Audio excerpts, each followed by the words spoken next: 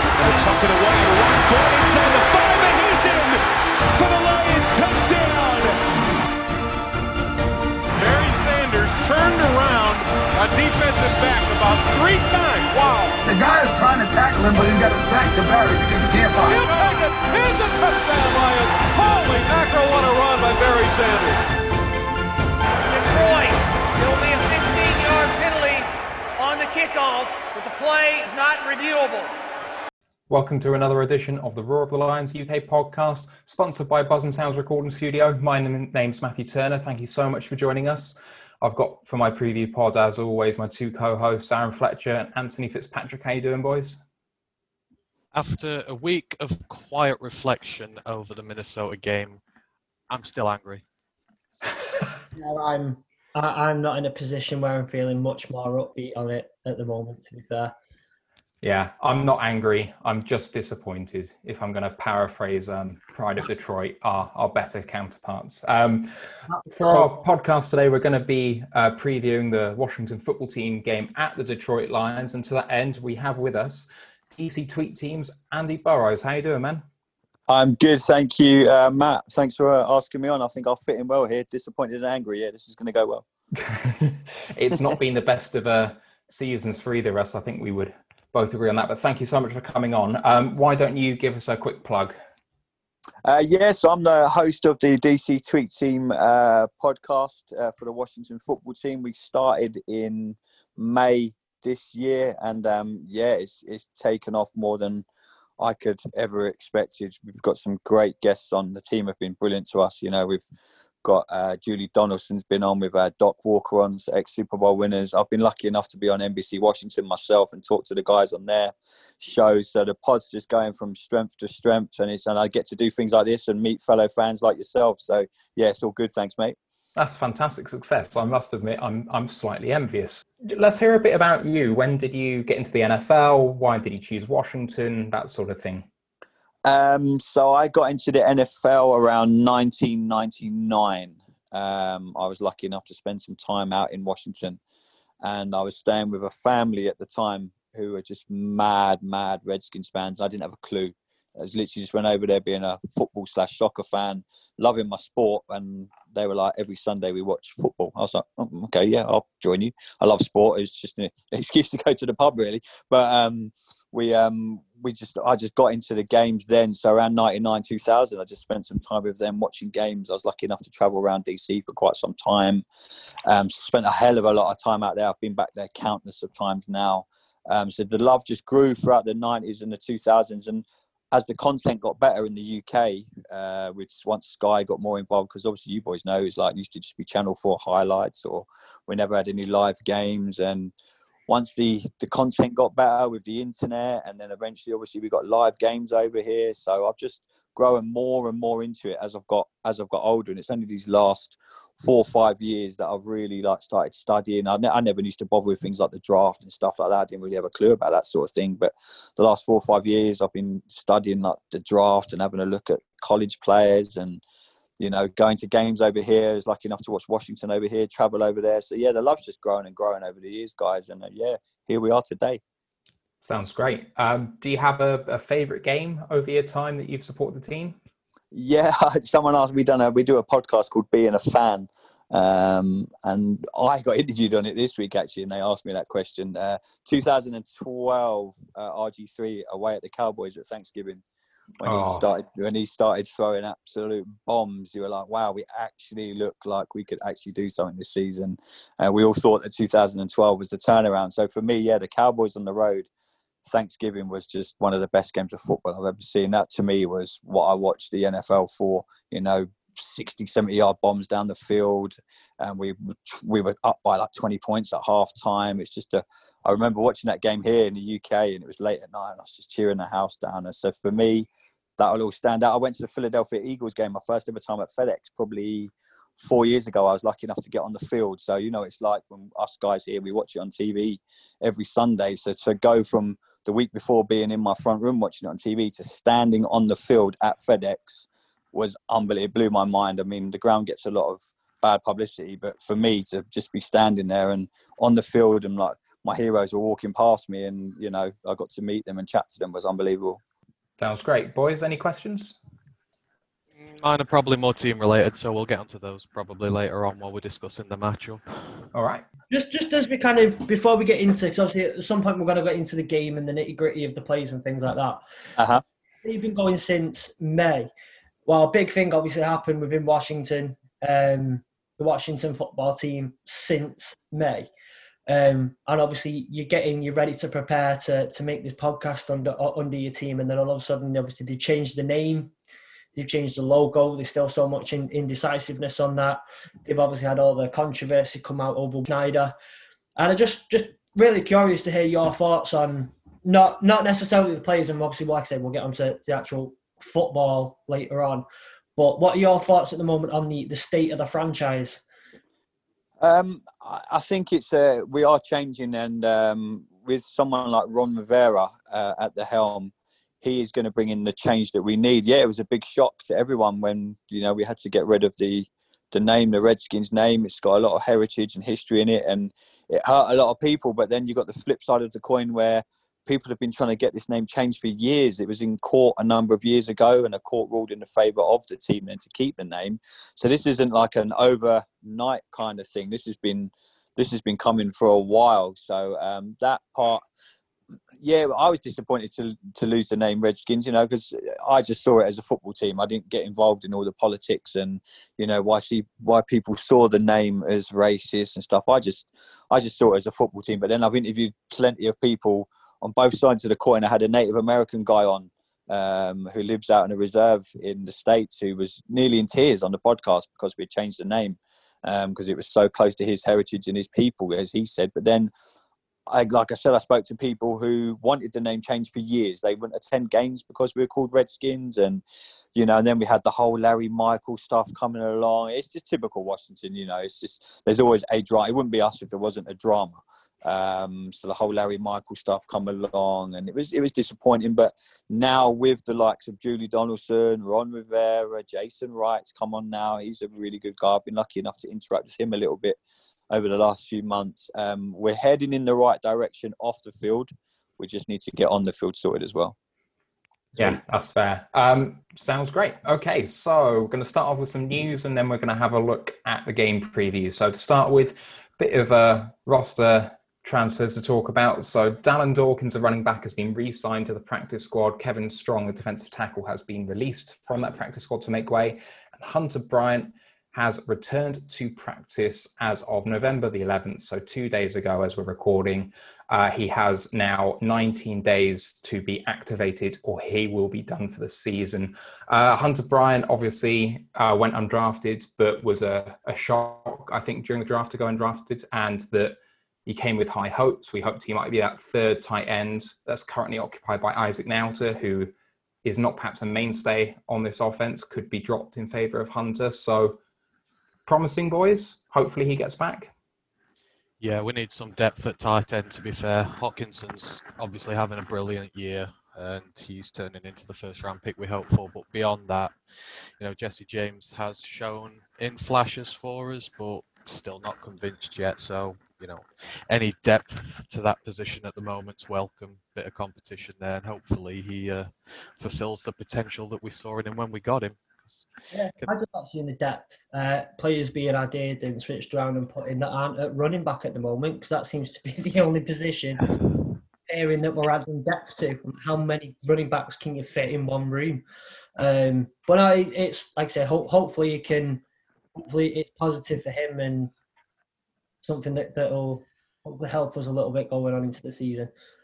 Fingers crossed, although it doesn't help that he's been out for most of the season and gone undrafted and then didn't have a pre-season. I do wonder if he'll see the field at all this year, but fingers crossed. Last bit of news, it's been a slow news week, but the PFF All-Pro mid-season team came out, and despite the fact that we're 3-5 and everyone thinks the Lions are awful, we have 3 players on the PFF All-Pro team. 2 on the second team, 1 in the first team.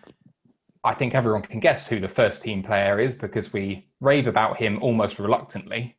But that's Jack Fox, the punter. He's still by far and away the best punter in the league so far this year. He's still on to have the single best season a punter has ever had in the league statistically. So No surprise there. In terms of the second team players, it's the centre Ragnow and the safety Duran Harmon, who I think people might be a bit surprised about that he's made an appearance there.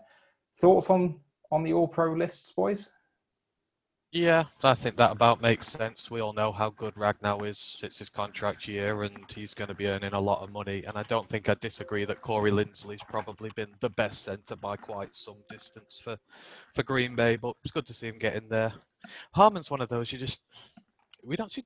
I feel like I've not seen him so much this year. I feel like the amount of big plays he's made out there, but he seems to be low-key having a good year. It's an odd one with him, but it's always good to see guys make the team, but we need a lot more in the second half of the season. I think Jack Fox was a lock, though, wasn't he? Yeah, he had to be. He had to be. So there were no shocks there. Duran Harmon, okay, maybe a little bit. Not quite a lot, actually. No, I won't even go far to say it's shock, but but I can't complain. Can't complain with that at all. Hopefully offer something a bit more positive, or something a bit more positive to look on the team this year, and prove that it's not all bad. So the only one that was a surprise to me is someone that didn't appear on that list. I didn't hold too much hope that people would appear on the list, but one that I thought might have gone to the second team list is Taylor Decker. Our left tackle, he was signed to a very big deal. People thought maybe it wasn't good value, and he has the second longest streak on the offensive line of any team in the league for no sacks allowed so far this season. So what he has to do to get on that list, I don't know, but he's playing out of his skin, and it's a shame he's not there. But anyway, that is the news. So we're going to move on to the football team at the Lions, and we have the injury reports, and I'm going to try and refresh to see if Washington's come out yet, but it hasn't quite at the time of recording, according to DetroitLions.com anyway. So the Lions injury report is out. The only person who is definitely not playing is Kenny Golladay. He is confirmed out. There are 6 players questionable in a very long injury list for the Lions, and they are the running back, wide receiver, return man Jamal Agnew, guard Joe Dahl, linebacker Jared Davis, tight end TJ Hockenson, tight ends Halapulavati Vaitai, and defensive tackle Nick Williams. The rest of the players that are listed who have no designation are Tyrell Crosby, Mike Ford, Everson Griffin, Christian Jones, Jaron Kearse, Jeff Okudah, Danny Shelton, Matthew Stafford, and Tracy Walker. I'm out of breath having tried to say all of the people on that list. Fingers crossed the team can actually stumble onto the field on Sunday, boys. Not the most promising of lists, especially for Kenny being out. We knew it was probably going to be the case. Does he even want to be there anymore? Not sure. But there we go. Let's not get into that one. I'm sure if Ryan was here, he would be making that case. So I feel like obligated to say something there. But there we go. I think Hawkinson's obviously the big one on there. He needs to be fit this weekend because he's the second best receiving option we've got behind Kenny at the minute, and to lose him just makes a massive hole in that offense, even bigger than the one that's been left by Kenny. So fingers crossed he's going to be fit. I think out of all those, he's the one I want to play the most. Yeah, Agnew hopefully will be able to make it. He's proven to be a bit of a Swiss Army knife this year. Obviously not seen a lot, but on special teams or when he's been given the ball on offense, he's done a good job. Can't complain with the output that he's given.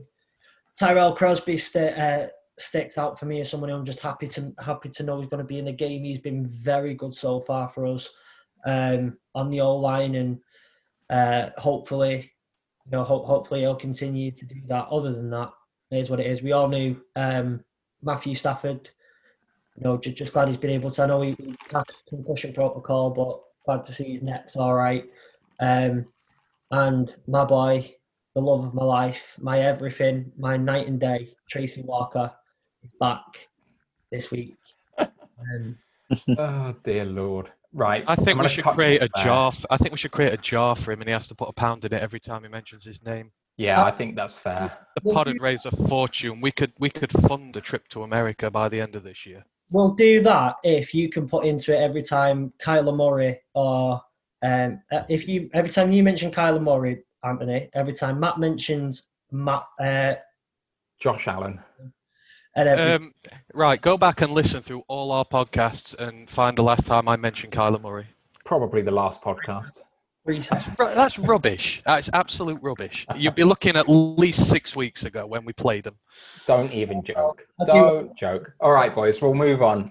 The Washington injury report isn't quite out yet, but looking at Thursdays, obviously Kyle Allen is out for the year now, but he's still listed. I assume he hasn't quite gone onto IR yet. Thomas Davis did not practice Wednesday or Thursday, and Jaron Christian didn't practice on Thursday. Otherwise, everyone was full or limited practice. So Antonio Gibson's probably the one that stands out for me. He practiced on Thursday after not practicing on Wednesday.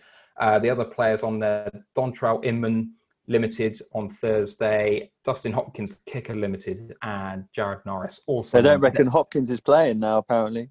Oh, that's good. I mean, is there anyone there that gives you a worry if they don't play? I still haven't forgiven Hopkins for Wembley Stadium, so it won't bother me if he doesn't play. I was quite pleased to see Antonio Gibson come back and practice. That was a worry when I heard that at the start of the week, but Ron Rivera come out and said that he's fully fit. He's going to be a big weapon for us, and obviously we got Alex Smith under his first start of the season, so it's going to be interesting to see how that goes. But we seem to have a pretty much full squad, apart from the unfortunate incident of Kyle Allen. We seem to be there or thereabouts. We've got such a tiny roster anyway, so as soon as we get any injuries, we've been struggling this season. But we're a bit like you guys. We're just going to hobble onto the field and see what happens. I wouldn't worry about losing Gibson there because you've got McKissick backing him up, and if there's anything we know this year, we've got running backs coming to haunt us, even if they're fourth stringers for the Vikings. Well, you say that, but you've got Adrian Peterson coming to haunt us. Haunt you with his 2 yards per rush. But yeah. All right. So, Aaron, you ready for your history of the matchup? I am. This one, I mentioned last week, we're now getting into a couple of games where the history of the matchup is not actually quite favourable. Washington football team, Andy, this will make you a bit happy. Washington football team, I believe we have the team we have the fourth worst record against in terms of percentage of games, and we've played a few of them. Washington lead the series of games 31-14 out of the 45 games played. So just over 2/3 of the games are in Washington's favour. The first game was in 1932, where the Boston Braves played the Portsmouth Spartans.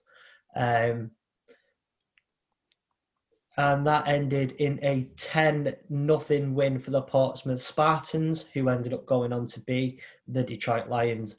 And the Boston Braves obviously went on to be the Washington football team.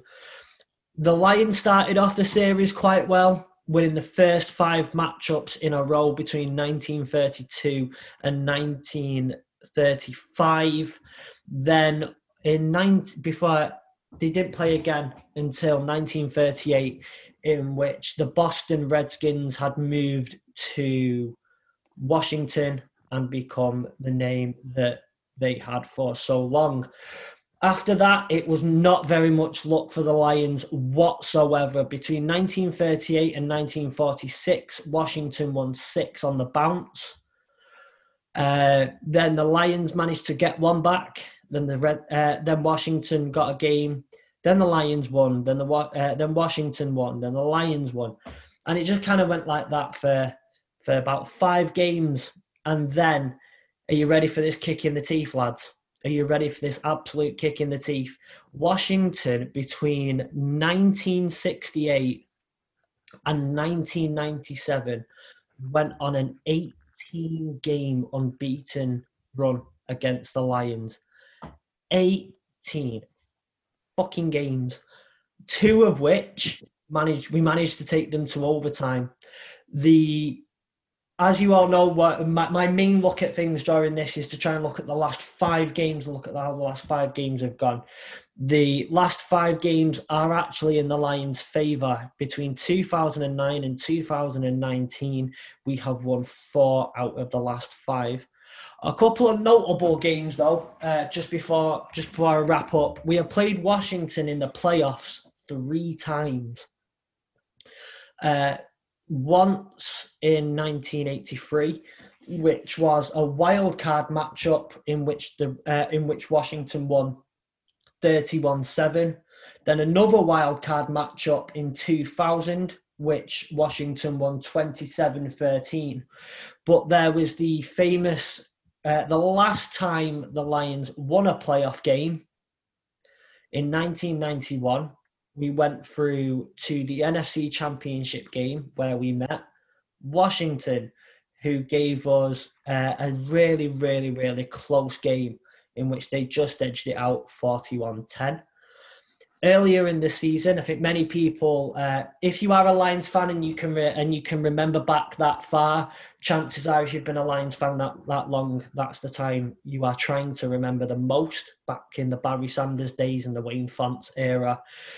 You will remember that we started that 1991 season with a 45-0 drubbing off Washington.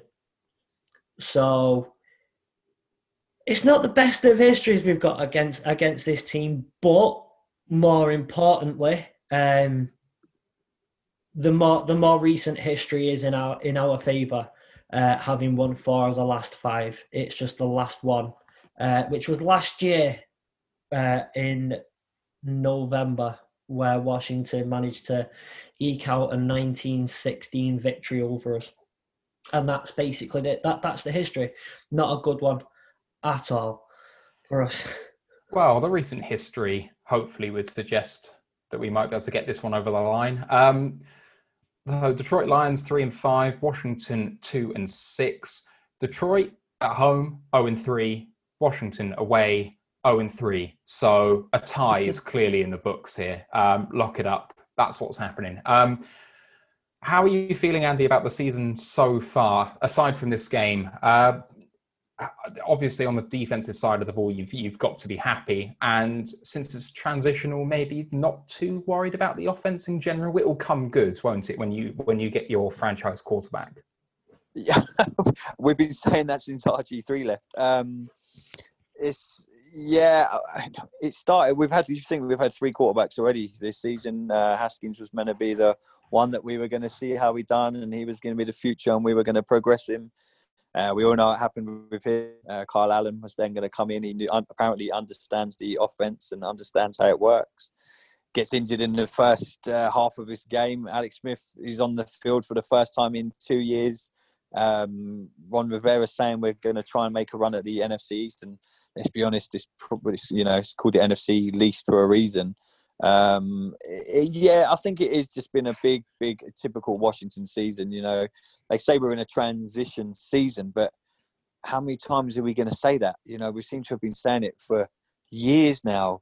RG3 to Kirk Cousins, and then on and on and on. And we get to this season, Dwayne Haskins. You can kind of understand Ron Rivera's view on it. It wasn't his pick. He's come in and he's got a guy there who the owner picked, in the draft. So again, it's just a typical Washington season. How will the season finish in the NFC East? I couldn't possibly tell you. I think it could come down to we play the Eagles on the road last game of the season. But if we're getting beat at home to teams like the Giants, I think I want us to compete. I said on our podcast this week, someone asked me what I wanted for the rest of the season. I just want us to compete, really. I don't want us to be down by 20 points again at halftime. That seems to be the thing this season. I mean, if you guys get a lead, you 9 times out of 10, you should hold on to it. Although we've come out in the second half, we've come out well. Yeah, I'm looking at how you guys have. I won't mention it. Obviously, you've got the Vikings game.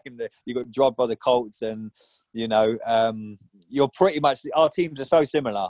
You know what I mean? We're both not very good at the minute. We're kind of like you guys. What do you expect now from this season? We've won 2 games, you won 3. Are we just here now playing out these remaining, 8 games or so, something like that?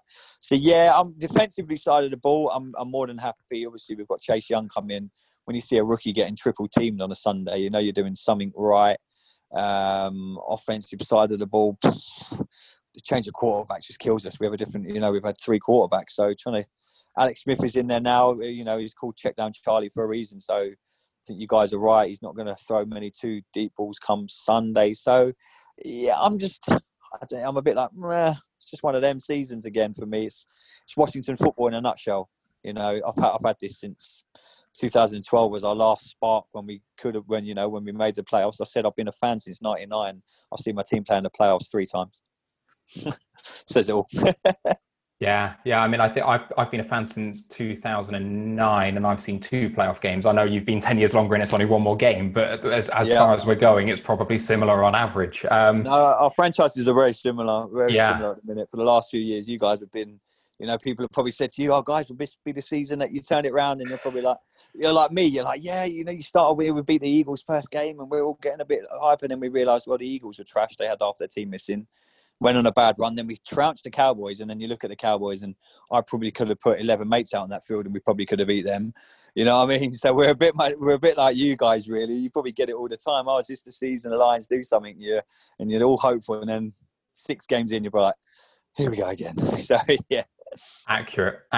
Just looking at the rest of your schedule, if 5-11 or 6-10 is enough to win your division, which it looks like it might be if the Eagles don't do particularly well, and there's no indication that they're going to get sides that can be better. If you beat the Lions, home to the Bengals, away against the Cowboys, you could be 5-6, and that is a game away from the playoffs potentially. Do you think you can do it? I think we can. I mean, I generally think we'll win this Sunday. I've got a funny feeling in my bones about it. But then again, it could be one. We have to start quick this weekend. But to answer your question, I think we could do it. But then if you look after that, I think it's Pittsburgh, San Francisco. We've got some hard games after that coming up. So these next 3 are crucial for us. We have to win this Sunday, but then we have to beat the Bengals, and then with Thanksgiving we go to the Cowboys. And Jesus, if we can't beat them, we really are in trouble at the minute. So, yeah, the next 3 games are telling. But look at it, you should be embarrassed to say that you could win your division winning 5 or 6 games. You know what I mean? It just proves how bad the NFC East is. And like someone said to me on our podcast this week, if we did get into the playoffs, that could be the most embarrassing playoff game in the history of football. So, do we really want to do it? Yes, it would be great to say we've won the East, but do you really want to be the guys that saying, yeah, we won the East, winning 6 games of football? It's gonna be interesting, lads. But I'll take it if we got. You never know once you're in the house. 2020 is the weirdest year ever. Could you imagine if the Washington Redskins went on to win the Super Bowl? It'd just be like, it'd blow everyone's mind. I think 2020 would have to switch off and we'd all have to restart. But yeah, I'll take it, mate. I'll take anything being a Washington fan.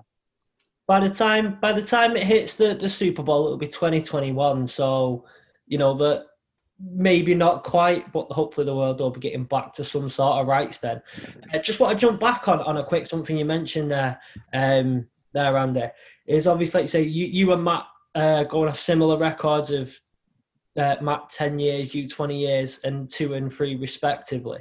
I think it's actually 4. So you've had 2005, 2007, 2012, and 2015 that Washington have made the playoffs. And in that time, one thing that you do have over us with our 2 is you've at least seen them win one of those playoff games. We've not seen that since 1991. And that game was in 2005. So just make yourself feel a little bit better there on that one. Yeah. I should have said I've only seen us win 1 home playoff game. Yeah, I mean, I was looking about this today, obviously, when I'm looking up about doing this show tonight, and our teams are so similar. You know what I mean? The Lions they're steeped in good history. They're like us, but for like fans, that a lot of people said to me like, "Oh, because I'm always like, well, the NFC East is rubbish, it's crap," and everyone's like, "How can you say that, Andy?" But then I realise I'm only 40, and I only started watching in '99. So a lot of the Redskins fans podcasts I've been on or TV shows that I've done, they're like, "You've never really seen anything good. I've never seen us play in the Super Bowl. I've seen us win 1 home playoff game." I've not known anything else apart from, well, yeah, it's okay.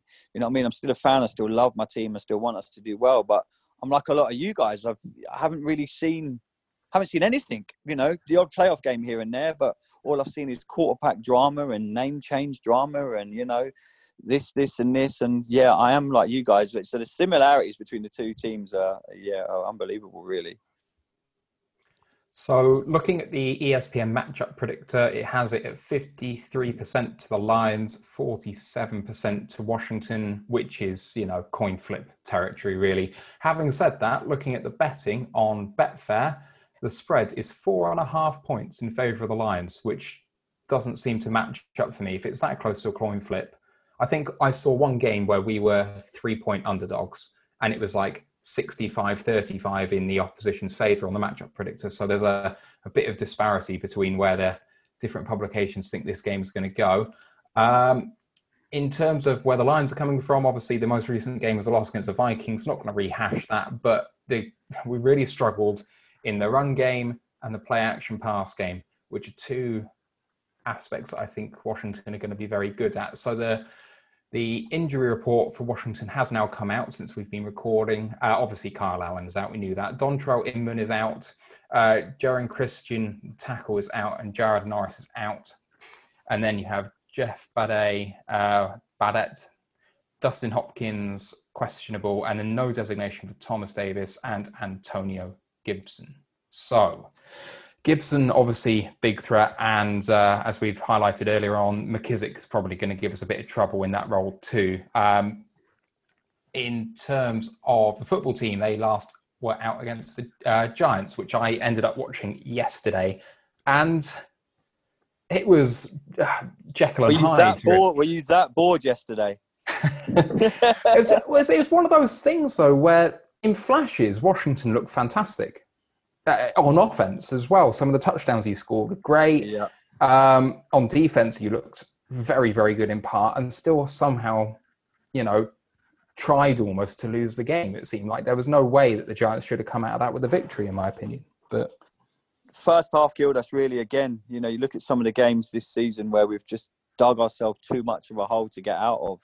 And, you can't go in at halftime playing that bad. I mean, a lot of people said that was one of the worst halves of football that they had seen us play in years. And that's saying something because we played some crap in the last few years. So if we do that against you boys again on Sunday, I mean, I know, you guys laughed earlier about, if you get a lead against us, you'll probably hold it. But I know it's a sort of subject amongst Lions fans. But we can't start off slow again. We have to come out the blocks and we'll run the ball a hell of a lot. So yeah, it's going to be an interesting game. So I've gone ahead, as I always do, to summarize some of the key stats from Pro Football Reference about Washington, just to give the fans the main idea of the tale of Washington's season so far. So they scored 153 points, that's 30th in the NFL. They turned the ball over 15 times, that's 28th in the NFL, and also 28th in net yards per attempt in the passing game. 9 rushing touchdowns is 10th in the NFL. They're not so great on third down, 38.1% conversions, that's 27th in the NFL, but they're not so bad on fourth down, 63.6% is 14th. Red zone conversions for touchdowns, 58.3%, 22nd in the NFL, so not great. In terms of DVOA on offense, they are minus 24.4%. That's 31st in the NFL. So offense, not the strong point. You're really cheering me up here, Matt. Thanks, mate. The starting quarterback, Alex Smith, his first start, but in the other 2 games he's come on in relief, 67% completion rate, 362 yards, 1 touchdown, 3 interceptions. His yards per attempt, highest of the quarterbacks so far for Washington at 7.4 yards per attempt. 14% sack rate on 49 dropbacks. So the offensive line are doing no favours to Alex Smith. Having said that, Antonio Gibson is the main threat in the running game. 391 yards, 5 touchdowns, 4.3 yards per attempt, and 49 yards per game. And that's the one that stuck out to me on offense. Gibson's only had 49 yards per game and yet looks like an absolutely massive threat for you. Has he been underutilised? I think he has, and a lot of Washington fans want to see more from him on the offense. I mean, we've used him as obviously he's a running back predominantly, but there's a lot of talk that's saying we could have utilised him elsewhere, because if we look at our wide receivers, once you take Terry McLaurin out of the equation, all you pretty much got to do is double team him, and then you're looking at tight ends like Logan Thomas, and you've got Cam Sims, and he could have been utilised a hell of a lot more. Everyone keeps saying, well, this will be the game that he he does it and he breaks out and he gets news more, but it hasn't happened yet. And yeah, a lot of people they're asking that same question that you just asked, Matt, that, you know, has he been used enough this season? But like I say, we've got JD McKissick. He's a very, very good player. I really rate him quite highly. He's coming on well now. So hopefully this Sunday we'll be able to unleash him a bit more and get the win over you boys. One of the many underutilized former Lions players, McKissick, on your roster. So that's going to be an interesting one. But I'll go on to the defense because that's going to be a bit brighter, I think. 188 points against, that's 11th in the NFL. Team turnovers forced is 9, that's 17th. So about middle of the road in that aspect. Touchdowns against in the passing game, 11, that's 6th in the NFL. Against the run, 9, that's 19th. So much better than average, and average against the run. In terms of third down conversion, at 40% against, so that's 12th in the NFL. And on fourth down, 50%, that's 11th. Red zone percentage, 56.5, that's 8th in the NFL. And defensive DVOA, minus 14.6%, that's 6th in the NFL. They have 8 interceptions. They've got 27 sacks on the year, and the leading player that I can see is actually in the secondary, not that defensive line, although it's probably aided by that defensive line. Cornerback Kendall Fuller. He's only played 6 games this year. He's got 4 interceptions and 5 passes defended. That leads the team in both categories. I'll go on to special teams as well before we discuss all things. So in terms of kicker, 10 of 14 on field goals for 71%, and extra points, 13 of 14 for 93%. Punter has a net yards per punt of 48.4. 77% of the time, the kickoffs result in touchbacks, and the special teams DVOA is minus 2.4%. That's 24th in the NFL. Is it that Kendall Fuller is really flashing for you, or is it that the D-line has forced the quarterback into a lot of mistakes, do you think? I think at the start of the season it's a bit of both, but Fuller he's an unbelievable player. You know, he's such a good player. He's like literally right place, right time. He is like Mr. Reliable. I think a lot of was expected of our defense at the start of the season, you know, especially when we got Chase Young. But you've only got to look now. You look like he's getting triple teamed every single game. I again stupidly went back and watched the Giants game just for podcast purposes, and you know, it's lockdown. I've got nothing else to do. And yeah, he's getting triple teamed every game. So, but when like he got interviewed this week, they say, "How do you find getting triple teamed?" He went, "Well, if there's 3 players on me, then that gives my other teammates a chance to get to the quarterback." So we could see some of that on Sunday. But yeah, Fuller's been fantastic as cornerback. You know, he's had to be. So if it gets over him, you're into the likes of Troy Apke at safety, and you know that man couldn't catch a cold. So yeah, he's really impressed me this season. I mean, looking at the sack rate, it's really impressive, just that defensive end area. So Chase Young, as you say, gets triple teamed and yet still has 3.5 sacks off 7 games.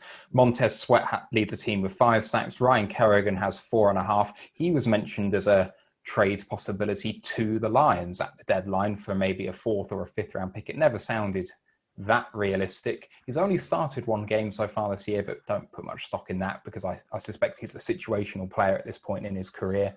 4.5 sacks is very, very impressive. Any thoughts on those stats? And Aaron? Oh, sorry. What stood out to you in that rundown of stats? Offense, defense, special teams? Sorry. Wake up, Aaron. I was No, I think the one thing that gets me a little bit is, nothing's particularly surprised me in those stats, I'll be honest with you. Washington is not a team that I particularly followed and made a lot of hoot-ha about this season into knowing what they're doing. The main point for me this season with watching and paying attention to Washington is just, you know, kind of hoping and wishing Ron Rivera's all right and his health's okay. And that's kind of been my thing with it. So I don't think there's anything particularly standing out to me, but that might just be me and my knowledge and relationship with Washington being pretty limited. So, and I know you're probably the one out of all of us that watches the most games. I don't know if you've caught too much of the football team this year.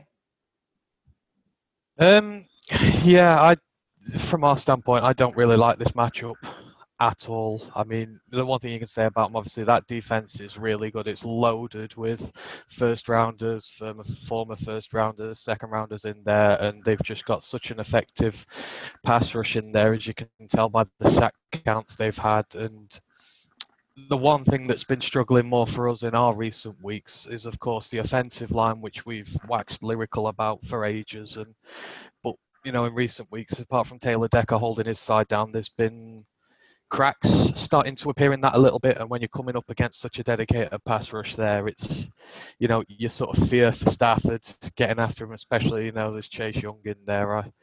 I'm not looking forward to that at all, because everyone was hoping that we'd get him. And, because it's such a dire need of an edge rusher on our team. So I'm not looking forward to that little matchup there. And to be fair, I've lost faith in the offensive play calling. I think we're going up against a really strong defense here, and I just don't know if the coaches are going to adapt to it. As we saw against Indianapolis, we came up against a great defense there, and we started off all right, but then we just tailed off and we really started to struggle.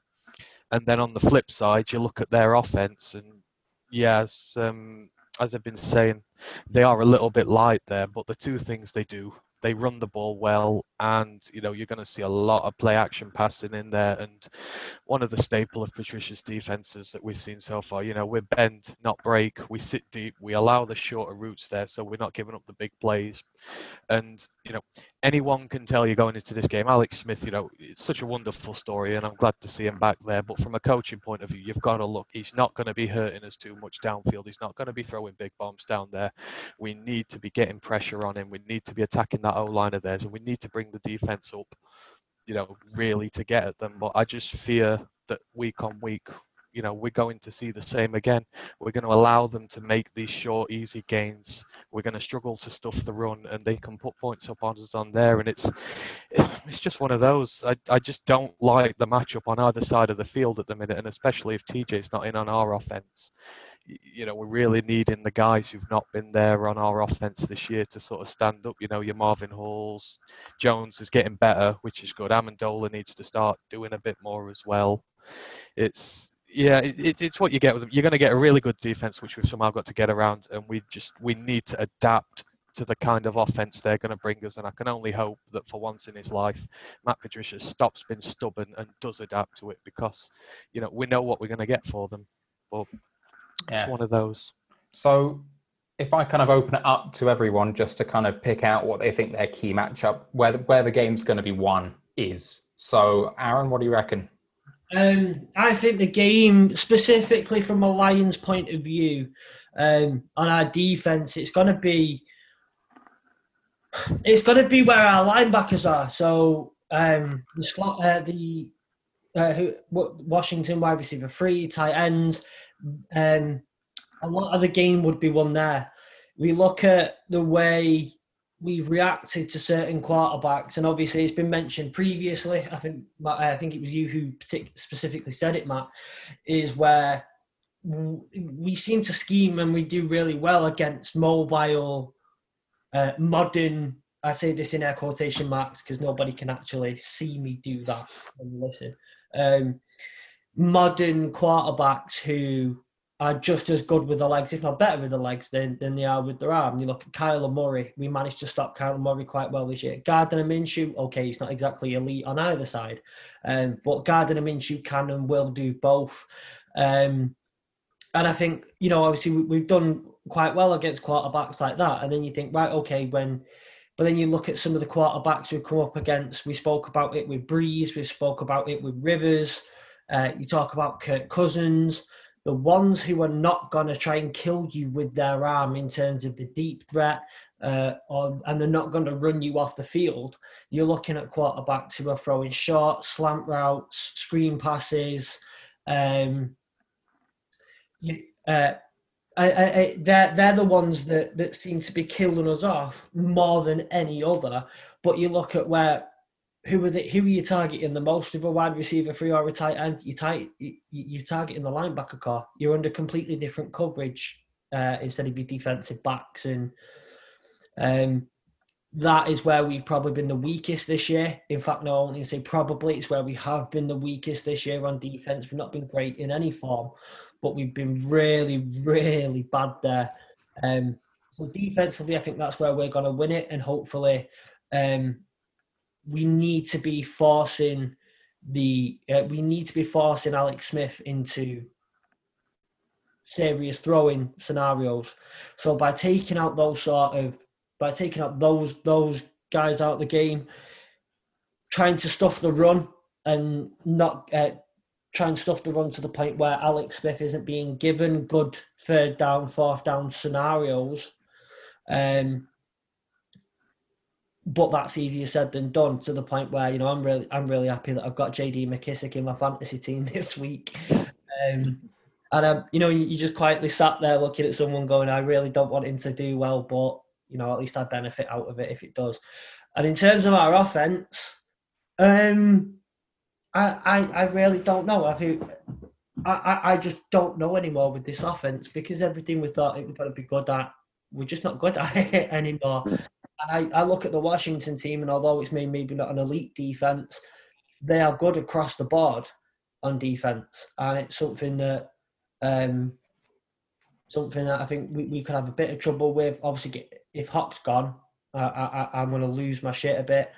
But Cephas, Hall, Jesse James are all people that we need to get in the game and have maybe a bit more of a sporadic passing game, utilising everybody in terms of to hopefully, so everybody's getting in the game, contributing, because that's what we need. We need Jones to turn up this week, and he did really well. I think Jones did really well last week, but we need Jones to turn up again today, and hopefully not see too much of Jack Fox, but we see that punt blocking team coming out again and doing really well.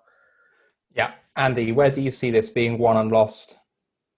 I think we have to start the game fast. So, offensive side of the ball, I think Terry McLaurin's going to have I think he's going to have a good one. Where we're all talking about the check down passes that Alex Smith is going to do, and yes, he does do a lot of them.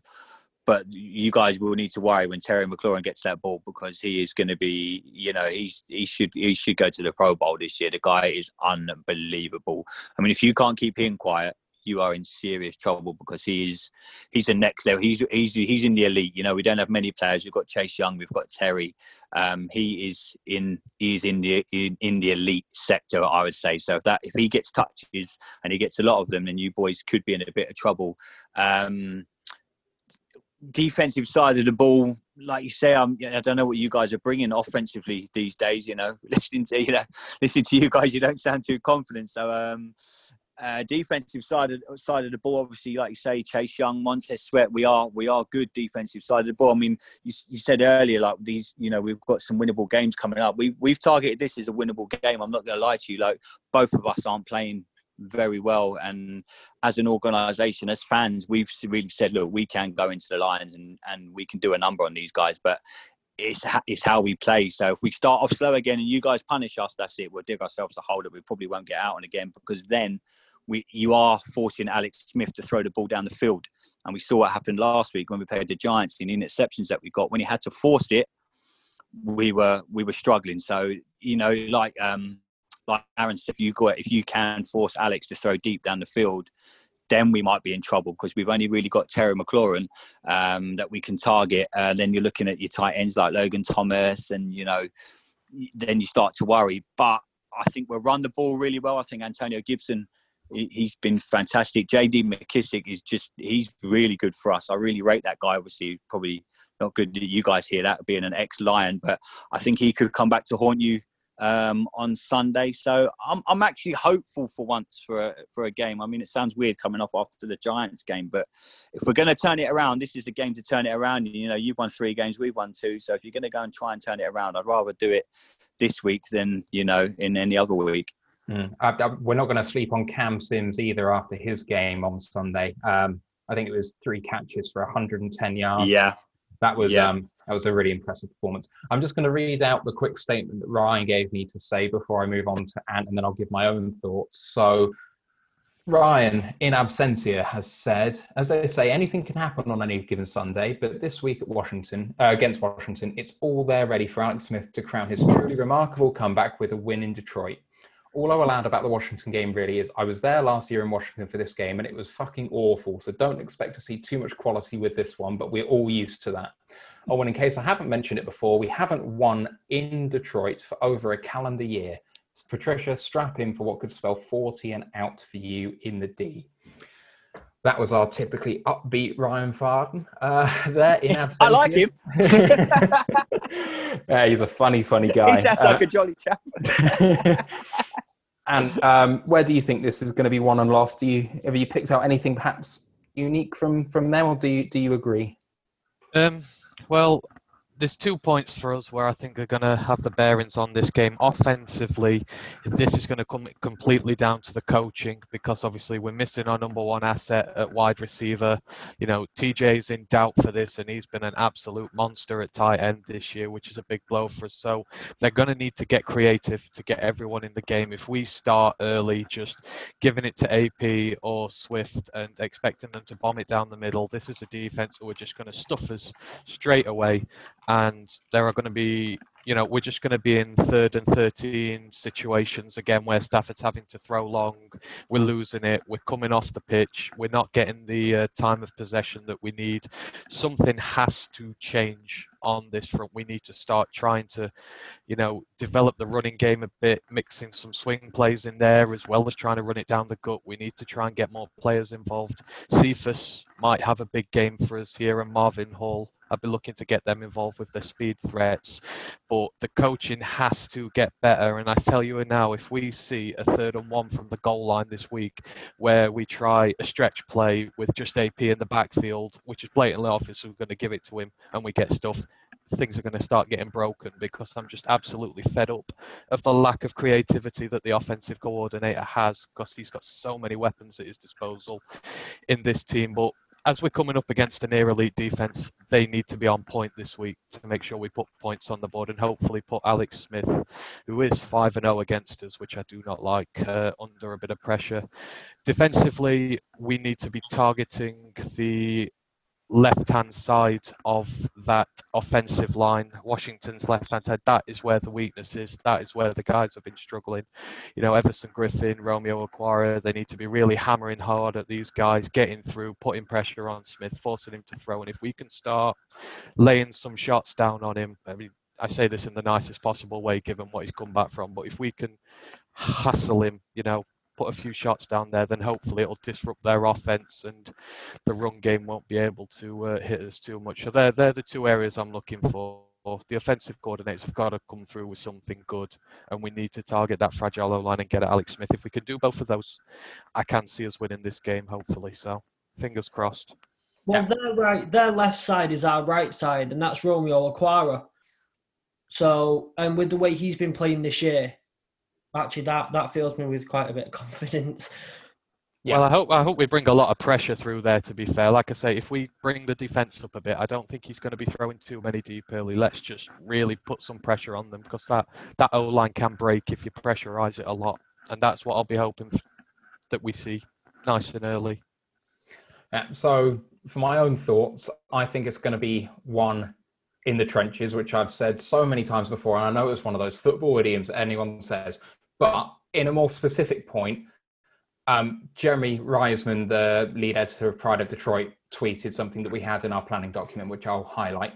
The Lions' run defense versus the NFC North in division, they've faced 97 rushes and they have lost 683 yards. That's just over 7 yards per carry.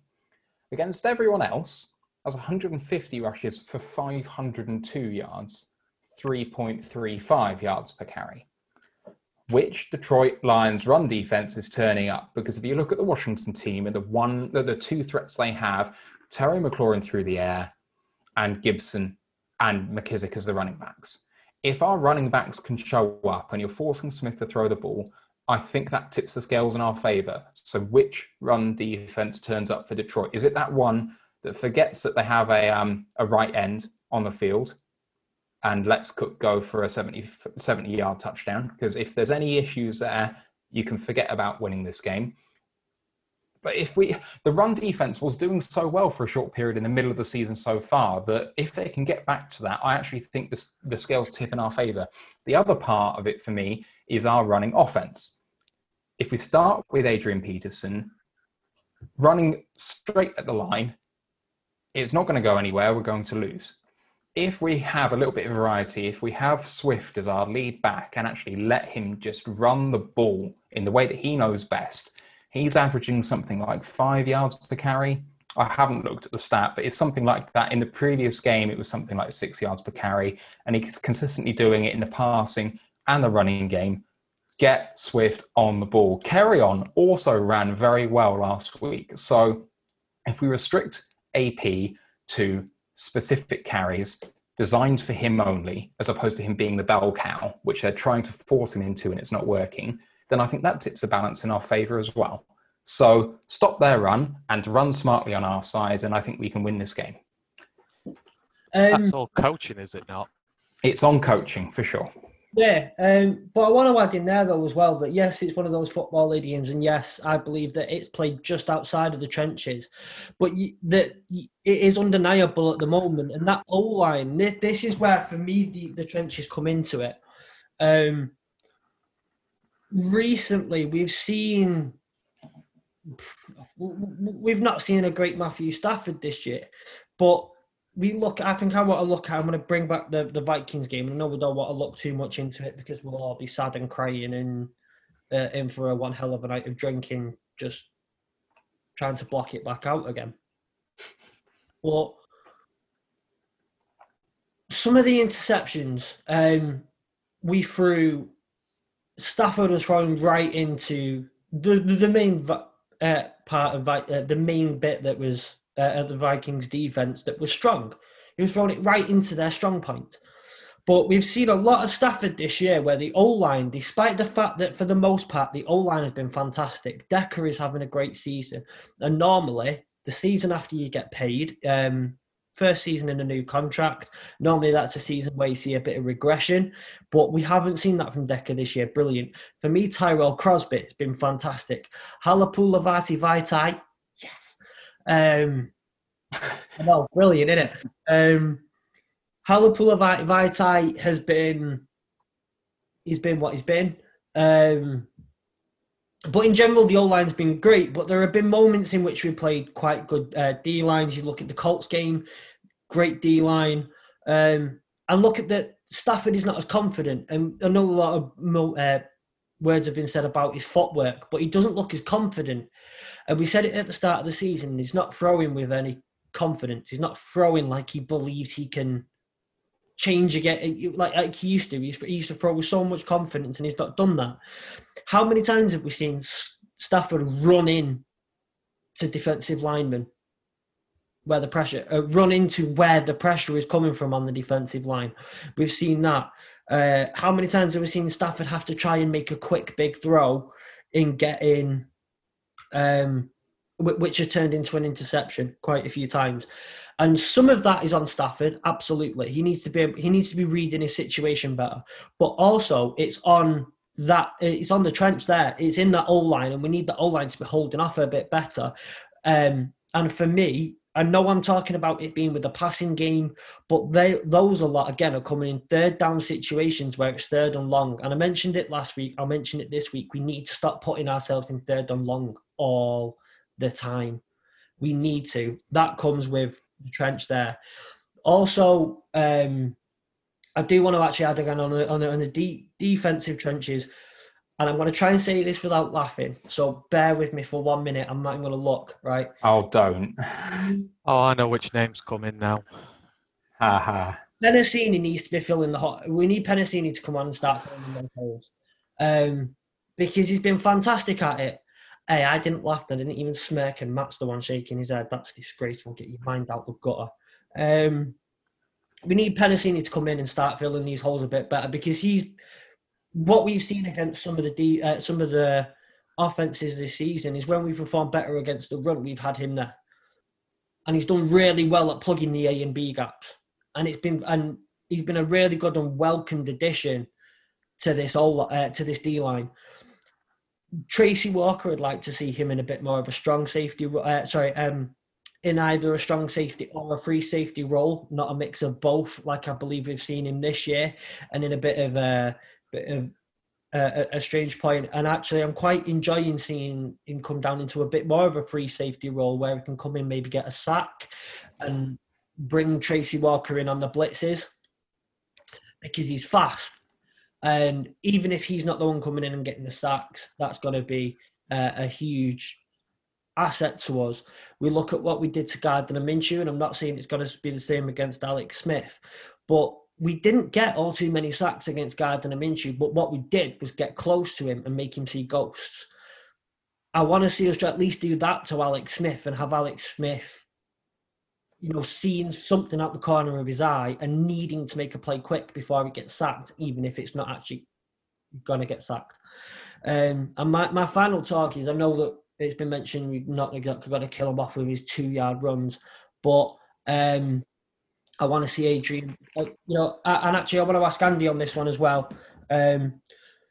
Adrian Peterson's in for a revenge game more than last week. I know some people try to pin it up, but people actually seeing this one as a genuine revenge game for Adrian Peterson. The general consensus is he was done dirty by Washington. One, if you could answer it really quickly, please, Andy. How's the feeling over there in Washington about Adrian Peterson returning and the situation regarding him and how he left? Every player that leaves Washington comes back to haunt them, mate. So to answer it as quickly as I can, I think he'll have a great game. We'll probably end up scoring 3 or 4 bloody touchdowns now in our luck. I wanted to keep him. A lot of Washington fans wanted to keep him. If we're transitioning, we needed someone like him with Antonio Gibson in the team. Even J.D. McKissick, I know he's got a bit more experience, but I personally would have kept Adrian Peterson. We kept Ryan Kerrigan to help Chase Young out, so why not keep Adrian Peterson? I would have had him in the team just for this. Well, we keep calling it a transition season, but I'll be trying to win the East. No one knows. But yeah, to answer your question, Aaron, a lot of us are bitterly disappointed. A couple of people I've spoke to were glad that he's gone, but it's Washington, mate. I can guarantee you now, us guys could talk on Twitter or wherever it is on Sunday. I can guarantee you he will score at least twice. Fair. Okay. You wanted to comment on a point, Ant, quickly? Oh, yeah, sorry. I was just going to pick up on, it's kind of a bit of what you and Aaron said. Because you said, the problems we've had with the run defense recently and Stafford's issues. And, I'm not to try and plug my point here, but I'd want to sort of place the source of those problems all the way back just to the state of the coaching again. Because the last few weeks, the reason I think, in my opinion, that the run defense has been struggling, and especially it was no truer against the Colts, is the time management. Again, we put it back to the coach, and the offensive plays really predictable. We're going 3 and out very quickly. It's putting the defense under pressure, and that's sort of, I think, the tiredness in the defense is what is causing us, to have issues. The longer you're going in the game, the running backs batter you more and more and more, and they make more yardage there. But then what that does on the flip side, to go to Aaron's point about Stafford and how he's been struggling, is he's having to force us back into games constantly. I mean, that Minnesota game said more than anything. 2 quick drives from them, 13-0 up. We were 3 and out dead quick. That's forcing the issue there, really, and it's forcing him to make throws not necessarily that he's wanting to. I know he's not been the greatest in the world there, but I mean, he'd not practiced all week. He was a bit rusty, and you can't really have your guy being down so much all the time. So I would just bring it back to, again, the point of coaching is where we can trace the root to all these problems to, and they really, really need to up their game this week. The time of possession, primarily the main thing. It allows the defense, because I think the defense is arguably better than the offense at the minute, and we probably wouldn't have said that at the start of the season. So, yeah, again, I think all these problems go back to coaching. They really need to pull their fingers out this week. Otherwise, yeah, we're going to struggle. Completely agree. Right, score predictions, boys. I'll start with you, Andy, as the guest. I think we'll win 2017. Aaron? Do you know what? I shit myself then. I thought you said 2070. I was like, what? I know you're a bit confident, but God. Don't think we can score 70 points all season, Aaron. Don't worry about it, man. I think we could. I know, it's just one of those things. As a sound engineer, I need to learn to hear better. I'm going to go with Lions 27-17 on this one. Ant? 21-20 to the Lions. Oh, Yeah, I'm going for a snooze fest, 16-13 to the Lions, one touchdown each. God, it's just as long as it's not as bad as last year's one, please. We'll find out. It's all set up to be a very, very low scoring game, in my opinion. Andy, let's get one more plug in. When's your next podcast out? Where can we find it? Monday will be our next podcast talking about the game this week. I'm lucky enough to have Ryan Fowler coming on, who works for the Washington football team. He's on with me on Monday. So Monday's our next show. We do one on a Wednesday called Being a Fan as well, which when we talk about the good old days, it's the only chance I get to talk about some good football. So we have like ex-Super Bowl winners on and ex-fans on talking about like Super Bowl wins and the Redskins teams of yesteryear. So yeah, Monday, DC Tweet Team podcast will be out. So if any Washington fans listening want to check us out, DC Tweet Team 1932 on Twitter. Fantastic. Right, we are going to be live on Zoom on Sunday, 5:30 UK time, 12:30 Eastern time in the States. And then our next podcast will drop on Tuesday to review the game that we just watched on the Sunday. On the socials, our Facebook is Detroit Lions Fans UK, One Pride Worldwide. On Twitter, ROTL_UK. Instagram, ROTL.UK. On the web, roarofthelionsuk.com. Don't forget to rate us 5 stars on Apple Podcasts. Hit that subscribe button, and we will see you on Sunday on Zoom for the game. Just like to thank my co-hosts, Aaron Fletcher, Anthony Fitzpatrick, and our guest, Andy. Thank you so much for coming on, man. It's been great. Thank you, Matt. I really appreciate it. Honestly, thank you for having me on, guys. It's always good to talk football and keep doing the work you're doing with the podcast. I know how hard it is to do a podcast for an American-based team. So you guys seem to, from what I've seen today, you guys are doing a great job. So I wish you all the best, fellas. Fantastic. It's not Cheers, about Andy. the location of the team. It's about the fucking teams that we're supporting, it. Yeah, they're both shit. All right. I am Matthew Turner, and we will see you on Sunday. Let's go, Lions. One pride. One pride.